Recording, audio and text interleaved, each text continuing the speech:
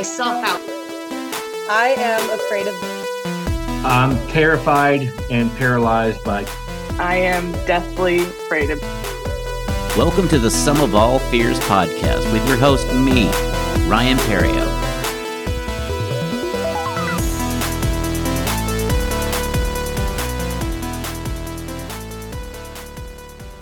Hello, and welcome to the Sum of All Fears podcast. I'm your host, Ryan Perio. This week, my guest is photographer, videographer, and blues legend, Sam Brand. That's a full disclosure. I had no idea Sam Brand played blues before this interview. So I was completely taken aback when he talked about playing blues in the Delta, growing up in Tupelo area. He was nicknamed the Tupelo Kid during his blues days in Mississippi, playing harmonica and guitar. We talk about his love of photography, growing up in Mississippi, being a blues musician, and then we get into his fear of public speaking. So let's get into this interview with the Tupelo Kid, Sam Brand.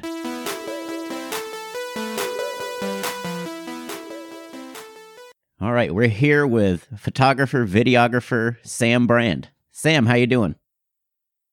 Pretty good, man. How about yourself today?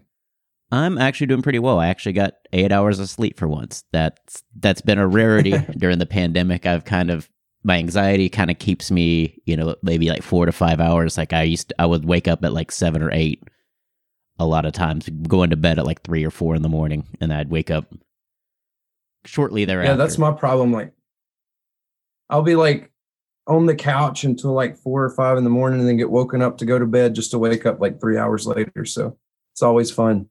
Yes. Fun's not the way I describe it, but it is what it is. So Sam, how did you discover photography? Man, honestly, I found my dad's old camera into high school and started goofing off with it. And then when I went to Delta State, I was doing recording engineering, so I needed some time to like fill up the rest of the classes. So I took every like traditional photography class I could. So darkroom life was my life if I wasn't in a recording studio. That's so interesting. So was your dad like a big photographer too? Did that kind of... No, actually, he had this old camera he used for like crime scene photography because he was a police chief, fire chief in Oklahoma for a while. And he took all the accident photography for a little bit. Ooh, I wonder what that was like. That had to be... I got some fun stories and some stuff that I'm going to save for a different podcast, I guess. Oh, thank you. Thank you for gracing my podcast with that. But that is interesting, though, to be like the head, like, and just have to take photos of stuff like that has got to be, a stoic conversation, I would say, to say the least. Just I could see why the camera was packed away and not out somewhere that you could see it. That you had to find it is what I'm trying to say. Like, yeah, wasn't a enjoyable memory, but it was a memory nonetheless. Yeah, it was all the like for arson investigation stuff like that, like to find out like how the fire started and places of interest to photograph and stuff like that. What was that fireman movie back with in the 90s with Kurt? Backdraft. Yeah, that's what your dad sounds like. He's in Backdraft. He was William Baldwin. He had some coolness to him. So did you never want to be a fireman at all growing up? No, man. As you can tell by the long hair, which is partly COVID's fault, I haven't been into a barbershop in a while. I've been just into music and art all my life. Well, that's awesome. You do great work with your Sam Brand photography. You've photographed many of the comedians and all kinds of shows, like your musical shows and stuff like that you photograph and capture. I really love the way you capture the lighting because it feels like you're actually in the room. Sometimes when you do like those dark rooms, you can have like either one that whites out their face. Oh my God. The lighting, the stage lighting at DCH, those cans that they had, they'd have that one in the middle that just like blasted your face. And if they stepped out of the lighting, then it's just like a dark shadow and like you can't mediate between the two. Yeah.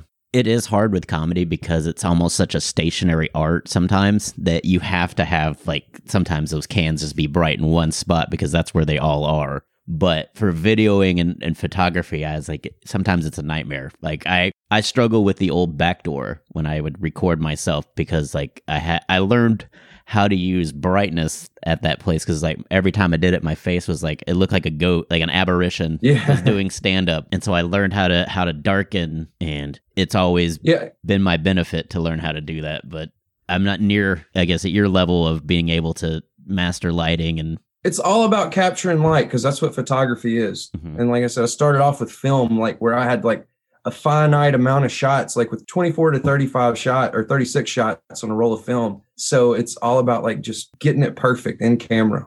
Mm-hmm. So what do you look for lighting wise? Like when you're trying to take that perfect picture using a film camera? To be honest, I haven't shot film since 2006, I think, maybe 7. But just when you're in general, when you're taking a picture, you just want everything to be exposed equally. And like, I try to go with, like you said, with my pictures, they look like you're in the room. I try to capture it as naturally as possible. And sometimes you get it. And sometimes those like crazy, like colored lights will throw things off where you have to do a lot of post editing or something. But generally it's kind of easy just to look at your camera and shoot. And I'll always like take a couple shots, and people will see me screwing around with my camera, just adjusting it to how I think it needs to go, just to get that lighting just right. And that's one thing I do admire is that there is such an attention to detail with what I see in your work. Like it's even at like an open mic, you're taking like quality shots. You're not just taking here you go. You know, like it is like this is their comedy special kind of photograph. Yeah. Well, you put your best work out there. I take a lot of shitty pictures, but I'm the only one that sees those. Like they get deleted and I go through everything. So like there's a lot that people don't see that I do. Unfortunately, I take nothing but shitty pictures according to the people that I have photographed for. Like, man, what is this? And I'm like, there's like the key for them is they tell me that to record video, like do video shots on the phone and then take a still from the video. Versus trying to capture it in a brief moment because your phone will sometimes have a delay where and then they'll be like, God, and then that's when the photo takes is when they're like cussing you out. Well, where I come from with my photography is I'm a performer myself, like I'm a musician as well. So I look and try to capture people in the moment or like the best moments, like when they're really feeling something or really interacting, and kind of be stealthy like a ninja when I'm going around, not to be like in their face. Cause a lot of photographers I've seen go around, they'll just go up and like, I'm going to stick this right in your face while you're on the stage. Yeah. And there I am like hiding behind like a column or squatting down behind people with like a 200 millimeter zoom lens, like snapping away with a table outfit. So you look like one of the tables, like a little candle on the back of you, just as you stealthy, you're like an assassin just taking photos. It's the way you got to be, man. It's because if you're not that way, you're going to be like distracting the performer. And that's what a lot of people need to realize when they're getting into this. Because like I shot for Gretchen Young a while back, and she was like, just kind of stay hidden. And then there was somebody shooting, one of her friends, I think, shooting for her. And where I'm like hiding behind tables or sitting down at a table, like just being like a sniper. This person's like standing up 3 feet from the stage with the flash on too. And just the comedians are kind of like every time be like, I have a question about the flash. Is it better to do no flash or flash photography? What are the benefits of the flash besides destroying my retinas? Well, if you don't have a great camera that's not great in low light, you're going to need a flash just so you can get a good exposure. But a flash will give depth to a picture where you don't see it usually. But I use a flash like if I'm doing studio work or if I'm doing like a shoot, like an actual shoot. But like when on stage, opening up your camera and just... I would say it's definitely not something it's very frowned upon in the performance industry, to say the least. As a comic, you don't want... Because one, to take a little trick out of the trade is when a comic is getting near done with the time that they're allotted on stage, they're usually identified by a light. Why the light Oh, is yeah. still why it's still just one color is beyond me. Because there are sometimes when they want you to stretch and they'll give you a light and move it to say to stretch. Where I'm like, why not just give me a green light to keep going and a red light to say, hey, wrap it up. Yeah, you get this stuff. Yeah. I see it all the time. I love the shows. Like, I've learned a whole lot about the comedy scene here in Dallas since I've been shooting. It's fun though, man. It's just, honestly, staying incognito is that's the secret of my success. Stay incognito except on social media. Like make sure that people know Sam Brand. While you're shooting, yeah.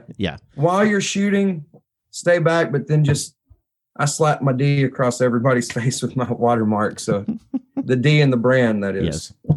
Yes. You do great work. I've always been impressed with your work. Now, you said you're a musician. So what instrument do you play? Guitar? Or? I play guitar, and I was mostly known for harmonica playing back when I was in the Delta. Really? But I'll strap on a harmonica and play guitar simultaneously sometimes. It's more like kind of country blues with rock and roll and folk. So how did you get into country blues? Like, is that something your dad just listened to and it just kind of grown on you? Dude, I grew up with the Beatles. Like, my dad didn't know lullabies and stuff, so he would play Beatles songs. And then Paul McCartney and Wings and stuff like that. I had the Band on the Run album I would listen to like all the time on his tape deck.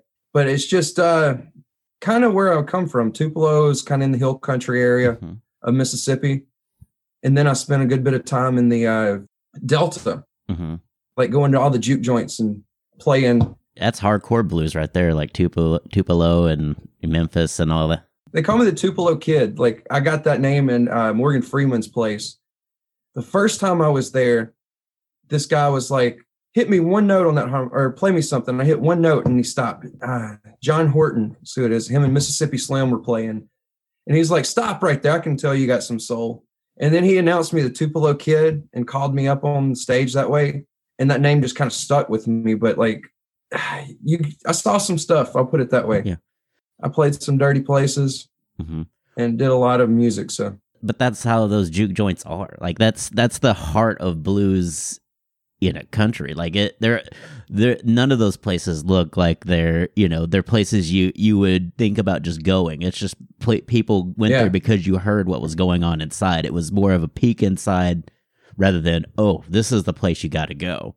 Oh, dude, there were some places you have to like drive out into the country and it'd be like an old shack. Like, my favorite place was Po Monkeys in Marigold, Mississippi. It was just this old shack, and inside it they had a pool table, a bar, and it was like the craziest stuff just tacked on the wall everywhere you look. But it's so much music history too, because those places have always been either one, just something that's out in the woods that, because that's the only place you were allowed to play, or there's just so much, I would say, I guess soul, like you would say soul, because it wasn't the greatest of times, but this is where you went to have a good time during that history. Those places came about because there were all the field hands and the sharecroppers and everything. They would just get off the field on Friday evening and then just go take their paycheck to the bar. They could cash it and hear some music, get some liquor, play cards, whatever they wanted to do. Like, it was just kind of location was the whole thing on that one. So what's it like as a blues player to get on some of those blues stages that they're legendary because of the stories and the lore that behind? Dude, I just get up and play. Like, I would mostly play harmonica when I was doing that. And I would just get up and just lose myself in the music. There were some great people. I played with I've played with Burnsides to Morgan Fields, which Morgan Field was Muddy Waters' last name. I played with his son, Big Bill, and just too many people, too numerous to mention. But I've had some good times, and it's just you lose yourself in the music more than the history, or I do at least, because that's just how I get into it when I'm playing. But I mean, it's just so much great music was just, you're just sitting on a stage where so much great music is either still playing or has played, and it's just gotta be such a neat feeling. I mean, maybe they're not as notoriety as, like an Elvis Presley and stuff like that, but to play on those stages where so many great musicians just would just party would be so cool. Oh man, I was like 2006 when I played with Big Bill Morganfield. Like I was just on cloud nine, just thinking, I was like, wow, I'm playing with Muddy Waters' son right now. And he kept me up the entire night. Like he heard one, he's like, I'll let you play one or two. And then after he heard me, he was like keeping me up, and just, I get high off that. Like that's my thing. Like music, I just roll my eyes back in my head when I'm really feeling it, get possessed by the music, I guess. Yeah. And it's such an interesting dichotomy to your fear, because what you're afraid of is almost the same thing. It's so interesting that you can do one, but not the other. I'm hiding behind an instrument, man. Yeah. That's my main thing. But I was thinking about it. My fear of like public speaking and stuff came as a kid because like my buddy that I'm still friends with today, I've been friends with since like second grade, maybe. I can't even remember how long. But he had an internet answering machine, Call Wave or something like that. And I would call him and be like, hey, man, what are you up to? Let's do something. And then I would show up to his house and him and his buddies would be like making fun of how like country I sounded. So like I used to have a lot worse dialect than I do now. If the Mississippi isn't showing through right now as I talk. I hear some of the Mississippi in there, but it's not like, over the top Mississippi. You know. It used to be a lot worse. I worked on it. Traveling around because I've lived everywhere. I went from Tupelo to Memphis, then to New Orleans and Houston, Dallas, back to New Orleans, and now back to Dallas again. So you've gotten a lot of good food, and everywhere you mention it, it's like, man, there's some good eats probably in all of those. Oh man, most definitely. Of course, Tops Barbecue is supposed to be the big one in Memphis, and it's not really much to see. I've had better barbecue here in Texas. Okay. So where is your best barbecue spot? Texas? If you were to pick one. Dude, my grill, to be honest. Okay. Humble brag that Sam Brand not only does photography and music, but he also kills it on the barbecue. Yeah, man. I'm a sucker for my own meat, I guess. I like it adds to it, like the preparation and everything, knowing that I did that. Yeah. It just tastier. Yeah. Plus you smell it like the whole day. You have to sit there and you God. If you do brisket in the oven, that's the worst because it smells so good and you can't touch it, but it just smells like it's ready for like 3 hours. I've only done one brisket and I meant to start it earlier, but I think it was like 1 o'clock when I started and it was 3:45 in the morning when we pulled it off. Yeah. So it was like an entire day.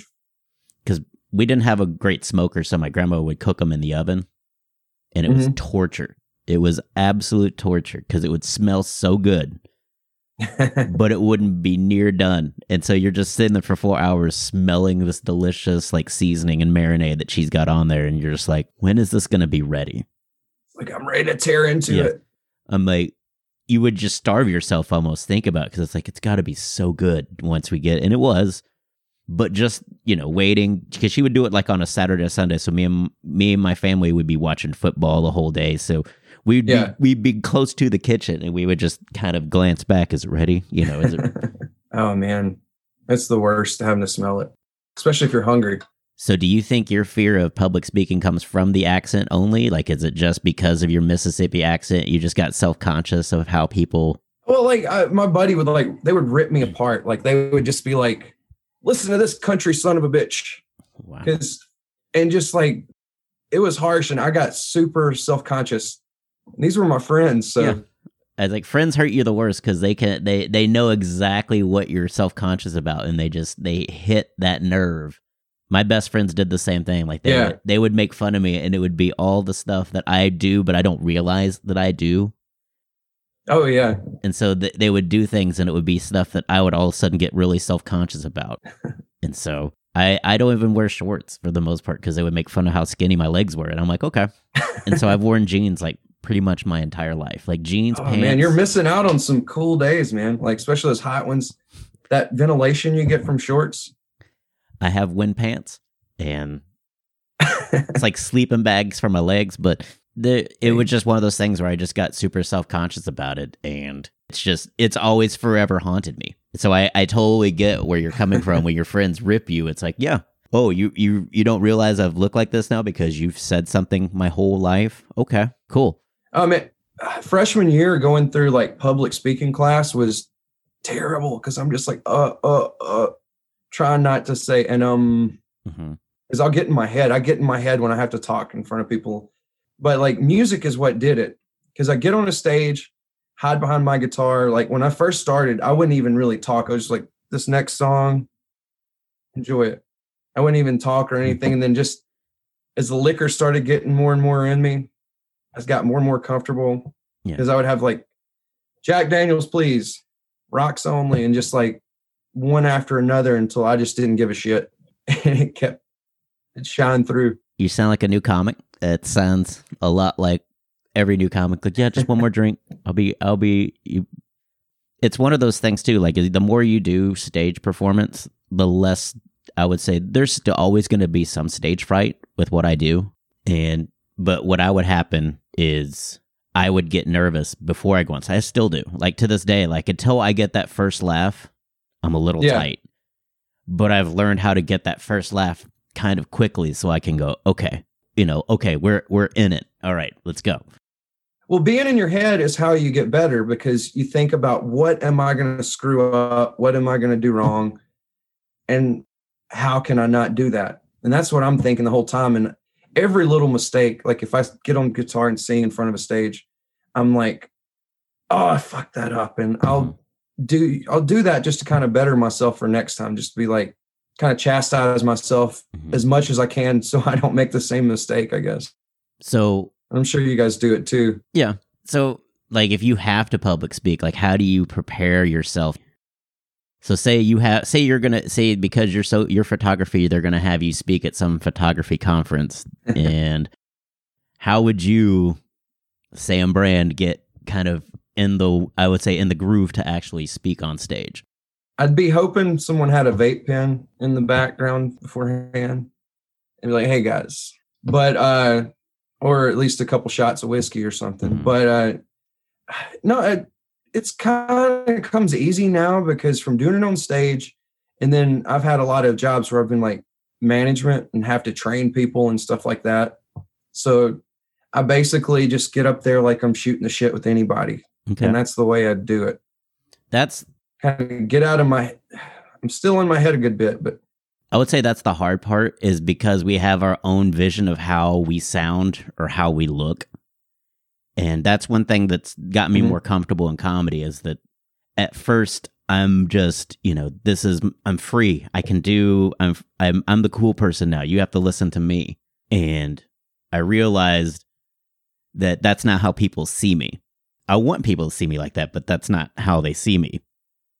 Yeah. And you kind of have to learn what people see versus what you think you are. And you have to kind of go between those two and kind of live in that margin. I call it suspension of disbelief. Like one's self-perception of themselves, like that's going to be like the worst you can think of. Cause you're going to be thinking, honestly, for like years as a kid, I thought I had a weird smile. So like for pictures and stuff, I'd be like I wouldn't show my teeth and there's nothing wrong with my teeth, but I just thought that my smile was weird. And it's just getting over the stuff, like thinking, what are people going to see that's wrong with me? Mm-hmm. Or what am I going to do that's going to goof up that I'm going to do in front of these people? And like that kind of holds a lot of people back from doing stuff because they get in their head so much, and just letting that go is about the only way you can get up and do it. Yeah. Amen on that, because there is a lot of things that even now I think of that I'm like, they're going to, and that just comes from a lifetime of being bullied. It's just, I feel everything is under a microscope, and I want them to only see what I want to show them, not for them to see something else. And then it's like, oh no, I let my guard down. Oh, I totally know that, man. Like I'm a former fat kid. So like the way I walked, the way I did everything, I would always kind of just be in a shell holding on to my backpack. And people can't believe that now, like, cause I'm so open and outgoing. It's just getting out of your head and really not caring what other people think, and know you're going to do what you're going to do, and you enjoy doing what you do. And that's that's the only way I've been able to do it. Because even playing music, when I first started back when I was like I think about 13 when I was playing in front of people. I would do stupid stuff. Like I remember like being so nervous in front of like, I think there were like 1,500 people in that audience I played in front. I dropped my book when I was getting off the stage and then just bent over, poking my ass straight towards everybody and doing something goofy like that. And just, I was so embarrassed. I almost didn't get back up when I got called back up again. But being able to get over that stuff is how you accomplish like being able to put on a good performance, to get in front of people and just do what you love, like whether it be comedy, music, or whatever, or having to talk to a whole bunch of people. I still am terrible about talking because I'll start rambling kind of like I am now, I guess, because this is a little different for me as well. Yeah. I've never been on like this part of an interview. Welcome to being the guest. It's got to be.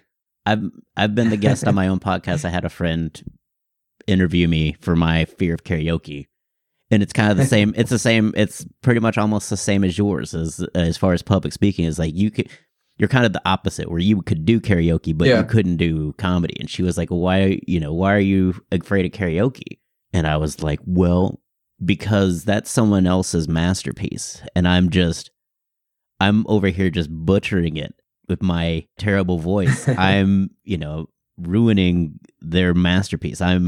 That's the thing about music is you can take other people's work and just almost at some points, just not be talented enough, but just have fun with it. And I think it's just something I'm always like that. That song was really good. I'd hate to ruin it with my voice singing it. Well, where people mess up on stuff like that and mess themselves up is they try to like do an exact replication of it instead of like just making it their own and having a good time with it. Yeah. Because my songs, none of them sound exactly spot on to the original songs because I put my twist on it. Yeah. And if I'm doing karaoke, I'm drunk as everything. Like I'm like 5 sheets in the wind, a little past 3. Okay. Because I can't get up and do it. Like I'm still self-conscious when it comes to that. If I'm not hiding behind a guitar or playing the music myself, just having fun with it is the main key that people need to realize that they need to do to just kind of get over any kind of fears about being in front of people like that. So you just said 5 sheets in the wind. So where does that phrase come from? Because that's I didn't know there was different numbers of sheets in the wind. Well, I just say that because usually I have a tendency, like if I'm not driving and I'm doing something like that, I'm going to be a little drunker than the average bear, I guess. Okay. Like that's my whiskey drunk is 5 sheets. Okay. Beer is 3 sheets, whiskey, liquor drunk. Okay. I like that there's different numbers of sheets. Like if someone would ask you, how drunk are you? 5 sheets. Okay. Let's go get you an Uber. 3 sheets. I think like 8 sheets is pissing in the bed drunk, but I haven't made it there. And 8 sheets will call you an ambulance. 8 sheets will call you an ambulance. You clearly have alcohol poisoning at this point. And like 6 sheets is you wake up in the next morning with your phone dead from calling and texting ex-girlfriends and stuff like that. Yeah. That was me probably a while ago. Like I'm sure that there are many nights I probably was not in a good space. And so I've been with those situations like, oh, I've woken up and been like, where am I? Okay, I'm home. How did I get home? Well, is the car totaled? Is the car wrecked at all? I've totally changed at that point, and thanks to comedy, it's been kind of a lifesaver as far as just, I would say, mentally, just to kind of be able to take what I have up here and unload it and repackage it. Oh, I mean, that's such a godsend to be able to do, to get what's in your heart out and to like show it to other people. And it's like, it's such a therapeutic thing to do. And like, if more people would realize that, it's like such an easy thing to do just to try to get burdens out of you. Like, just if you don't like talking to people about your problems, get up and perform it or something like that. And then you got this huge weight lifted off of you when you do that. Yeah, I agree. So if somebody else had stage fright, if you you knew somebody was gonna either try to do something public speaking, besides Sheets in the Wind, what would be your advice to them? They were like, hey, I've seen you get up on stage, and I know you've had stage fright, Sam. I guess just get up and just be yourself and realize you're not going to die. You're not going to have any detrimental things. If you goof up, you might make a laugh or two, but it's only going to be brief. Like, someone may laugh at you, but you're going to get off and go back, and everything's going to be the same way it was before you got off as it will be after you get off. Yeah. And whiskey helps. And whiskey helps. Yes, 3 sheets of whiskey, 5 let's not get to 5. 3 sheets beforehand, then take the other 2 sheets after. I always tell people, I was like, you know what? So what if you mess up? I mean, now that you've messed up, you've done it. You've messed up. You've gotten what it feels like to mess up out of the way. And you survived. And it's not that bad. Because it's not a natural thing to try to be a leader. There is a crowd mentality. It becomes a group think. Yeah. When you go on stage. Yeah, like I said, always the go-to is have a flask of whiskey. If you're scared about stuff, take a shot beforehand. Like, that's might be a little Mississippi coming out at me, but it works. Keep it in the car, though. Do not bring it into the establishment. It's really like I said, it's really fascinating. As soon as you told me that you do stage performance, that you do have a fear of public speaking, and to realize that it comes from a place of somebody that you really you confide in, that's totally getting a laugh on their side, but not realizing kind of the damage they're doing on your side, because you're just kind of oh yeah, it's super funny, yeah, you got me there, and then inside you're like, I want to die right now. This is the worst thing. I can't believe this is what my friends think of me. And you give yourself elocution lessons behind closed doors so you can not sound like a hillbilly from Mississippi. So really? Or a redneck. So would you... No, I'm just... Oh, okay. I didn't know if you actually... I was kind of being a little facetious. Okay. Because I've done that too. Like, I have gone on for comedy and stuff. I've looked at public speaking and acting videos and stuff. Yeah. To try to learn how to project and to speak from the diaphragm, things like that, to try to be loud without being like a raving, yelling person. It's crazy to admit this, but honestly, like, my confidence came from doing it drunk a whole bunch of times, and then slowly letting this sobriety come in a little bit, and then while I'm doing it, and then just able to just roll with it every time, no matter what. And see, I was frustrated when I would get drunk. I would be frustrated because I guess I would consider myself kind of a control freak, and being drunk and being able to not move how I want to move. Because I used to go to dance clubs and dance a lot, and when you got too drunk and you couldn't dance because you would lose your balance, that would frustrate me. Oh, dude, that's like the "oops, I grabbed you wrong way" thing. Yeah. Like, well, I did all that. This is like breakdancing and stuff, and like stumbling and stuff. It's like, it's like, this is not what I want. This is a little too far. And so I would get frustrated, and that's kind of how I, would try to monitor my drinking. Is like, okay, I want to feel good, but this, and loose, but at the same time, I don't want to feel like I am not in control of my body. When I want to move a certain way, I want to move that way. And so when you say that, it's that you let sobriety in. It's like, I bet that gets frustrating is when you're that drunk and you just either one stumble. Oh, dude, my fear of public speaking that I had is nothing. Like, I can't dance unless I got a few libations in me, like multiple libations. Like, I move with the liquor. Okay. So, I become the liquor, like Mr. Leahy. So it's like, so you're a drink glass in the crowd, just sloshing around. Oh man, that's the only way I do it. Especially the juke joints and stuff I would dance in. And like back in the day, you just get up, stomp, have a drink in your hand. And I don't hold it like this, because this is like the old man. Yeah. The old man wobble. You can't do that. Okay. I'm encroaching that age where people are going to expect that from me, but I can't let it happen. Okay. You're going to be the Tupelo kid forever. You can't be the Tupelo senior, the Tupelo grandpa. The Tupelo Alzheimer's, man. What? No, just kidding. Man, yeah, it's rough. You have so many fears instilled in you about anything in public. They all kind of run together, and you like spend your whole adult life like trying to shake them off. Yeah. It's really what life is, and or just embracing what people made fun of you for is actually okay. Like, I'm fucked up, but I accept it. It's me. Yeah. It's who I am. It's what I am. It's makes me me, and you like it or you don't.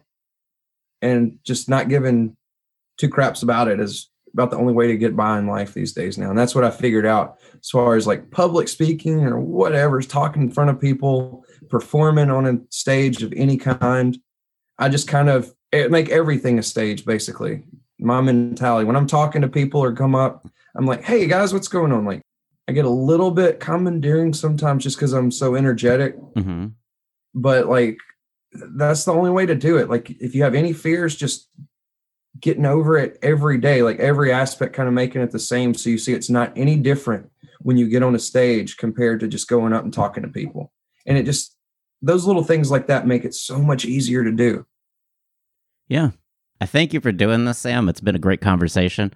Yeah. Where can people find you on social media if they want to see your photography or your music? Well, it's, God, I probably still got a MySpace up somewhere. The Tupelo Kid. I don't even know if the music works on it still. But as far as photography, Instagram, Sam Brand Photo, and then Sam Brand Photography on Facebook, which there's a few videos roaming around. Like, there's actually a couple pictures of me that a great comedian friend, Madeline Teague, took at Chocolate Secrets. God rest that Mike's soul. I missed that open mic for him. But don't really have a lot of my own music up, but my photography is everywhere. Yes. 9 times out of 10, like you'll see someone with like a little S on their face where they're using one of my pictures that I've taken, because I've gone around so much and I'm shooting everything. I'm seeing a lot of great comedians and meeting a lot of great people doing it. And you'll probably see your face on it if you look hard enough. Yeah. I know you've taken a few of mine. And you even had a video of, I think, editing mine because you caught me like in a mid, I guess, act out. And so it was like a dance. And you made my... Oh, yeah, it was like back and forth. Yeah. I'll do that every now and then because I'll shoot like rapid shots sometimes just to try to get the perfect expression. Yeah. And sometimes it's fun when you're going like you hit left, right, because you'll see people going like, yeah, like a little GIF or back and forth. It's fun. Just the stuff you can do with. It's like those cartoons where you had where you would take the Post-it note and you draw a cartoon slowly. So when you flip the deck of cards, it would just be like a little little mini movie. It's fun stuff you can do with stills.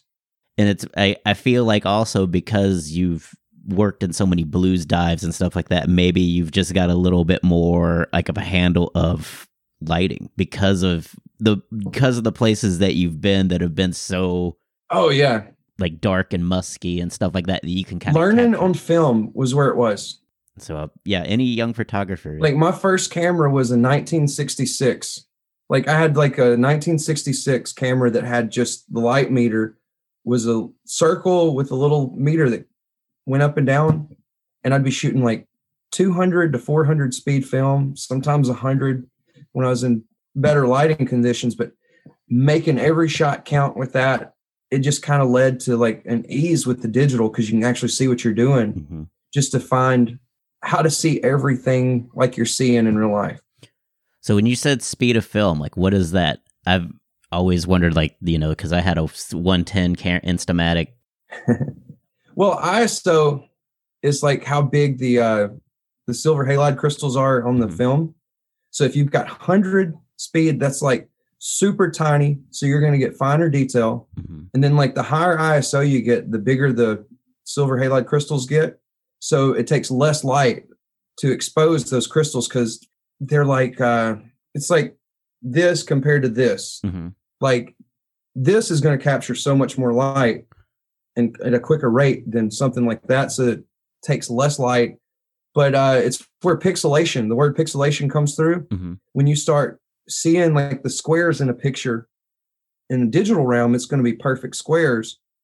But in the film world where I come from, you're going to see like these, like the black and white specks that you'll see, and they get bigger and bigger, and or they get more fuzzy the closer you get to them, and the bigger you enlarge them, you can see them. So like, it's all about like how sensitive you're, either like if it's digital, your sensor, or if it's film, your film is like how sensitive that is to the light, and the size of those is what makes the difference on that.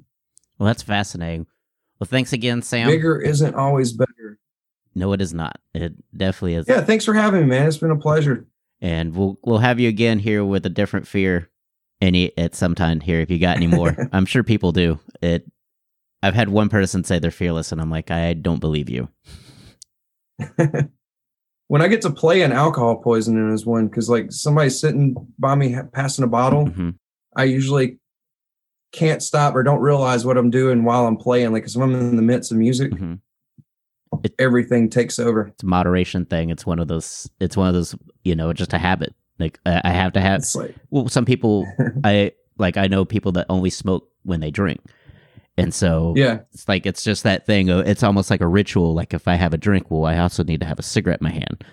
And so it becomes, like you said, with the music and stuff, well, I'm used to having a drink right here. If I don't have a drink, I'm off.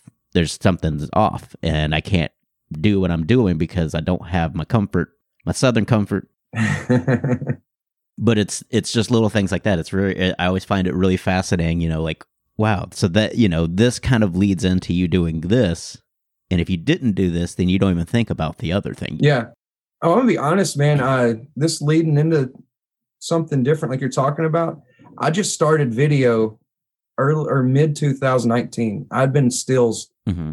up until then. Like, so it's just been growing. Everything leads to something new, and everything you do, like the comedian stuff that I've been filming, has led to me shooting some stuff for NBC and Netflix here lately too. That's awesome. And just every little thing leads to something new. It's just like with the anxiety and getting over that, you gotta just kind of assimilate it into every part of life, so you can kind of see it's nothing to it, and it just comes easier every time you do. No truer words have been spoken on this podcast. Thanks again, Sam. Awesome, man. I'll talk to you again soon. I look forward to seeing you on stage soon, man. So that was Sam Brand. I found it super relatable that his fear kind of comes from a place of being made fun of, because that's where a lot of my fears have come from. So I totally related when he said his friends were making fun of his accent and how that made him feel. It put me in that space with him. And so I've been there. I've been afraid of things because just the public embarrassment. Definitely check out his photography on Facebook and Instagram. I'll have links to that in the show notes. Don't know if we have any of his music anywhere for us to listen to. I'll include a link to Po Monkeys in the show notes as well, so you can see the juke joint. It looks very juke jointy, if that's a description. We had a fantastic time recording this interview over the summer. We are doing more interviews. I am lined up almost for all of February and March. I have interviews. We're halfway through February as we speak. We have warm weather again here in the Dallas-Fort Worth area. No more ice and sub-zero temperatures. It was extremely cold. I had fellow comedians crash at my place at some point. That was Monday. It was extremely unpredicted that things would go this bad. And I know in some places generators failed, and so we were with or without electricity for some of the area. We lost a lot of power. A lot of pipes burst due to that power loss because people couldn't keep their house warm. So it was quite an adventure. We're above freezing again. Ice is melting. There's still some remnants of it. Some of my plants were lost in the freeze, but we will rebuild. We'll get better. Hopefully, there will be changes to our electricity so that disasters like this won't happen. I feel like it's been a natural disaster for the most part. As I look outside at the sun and 60-degree weather, did some grocery shopping, did some cooking, and I took a couple of days off work, and I binge watched Top Chef. I haven't seen the latest season. I was DVRing it as it was airing, and I left town for a weekend, and all my episodes got overwritten because my DVR got full and started recording other things over it. And so after that, I was trying to find it, and I finally just got on the Bravo website and downloaded went to their view online and just binged watched them because they were only going to be available for a month because the new season's coming out in April. They were very limited, so I went ahead and watched it this weekend. If you're listening to this, I will be performing this weekend in Dallas, so if you're in the Dallas-Fort Worth area, come to Hyenas Dallas. I'll be the middleman for the very hilarious Eric Myers. Arun Rama will be our MC for those shows. It'll be a fun show. Nothing else coming up outside of that. You can follow me at Ryan Perio. And if you like what you hear, leave a review on Apple or wherever you listen and can review podcasts. I have some exciting new guests coming up in March. I put a post out for people, and I got an overwhelming number of responses, especially with the weather being what it is. Hopefully, we'll have a ton of new episodes. I've already recorded a couple, and I still have some more I haven't released. And we'll get to those in succession. Thank you guys for listening to the Sum of All Fears podcast. And now some thank yous for the folks that make this show possible. Thanks to Barry Whitewater for my art and graphics. You can follow him on Instagram at bwhiteh2o. Get it? H2O like water. You can also follow him on Facebook, Music. A huge thank you to Gunnar Olsen for the wonderful music provided for this podcast. You can follow him on Instagram at gunbuns, that's GUNBUNS, as well as his website, gunnarolsen.net. Check out some of the samples that he has recorded. They're amazing. He's an amazing percussionist. If you want to follow the show, we've got a Facebook group, Sum of All Fears. Instagram, Twitter, you can find us at Some Fear Fans. If you have some feedback for the show, email me at somefearfans, SOMEFEARFANS @gmail.com.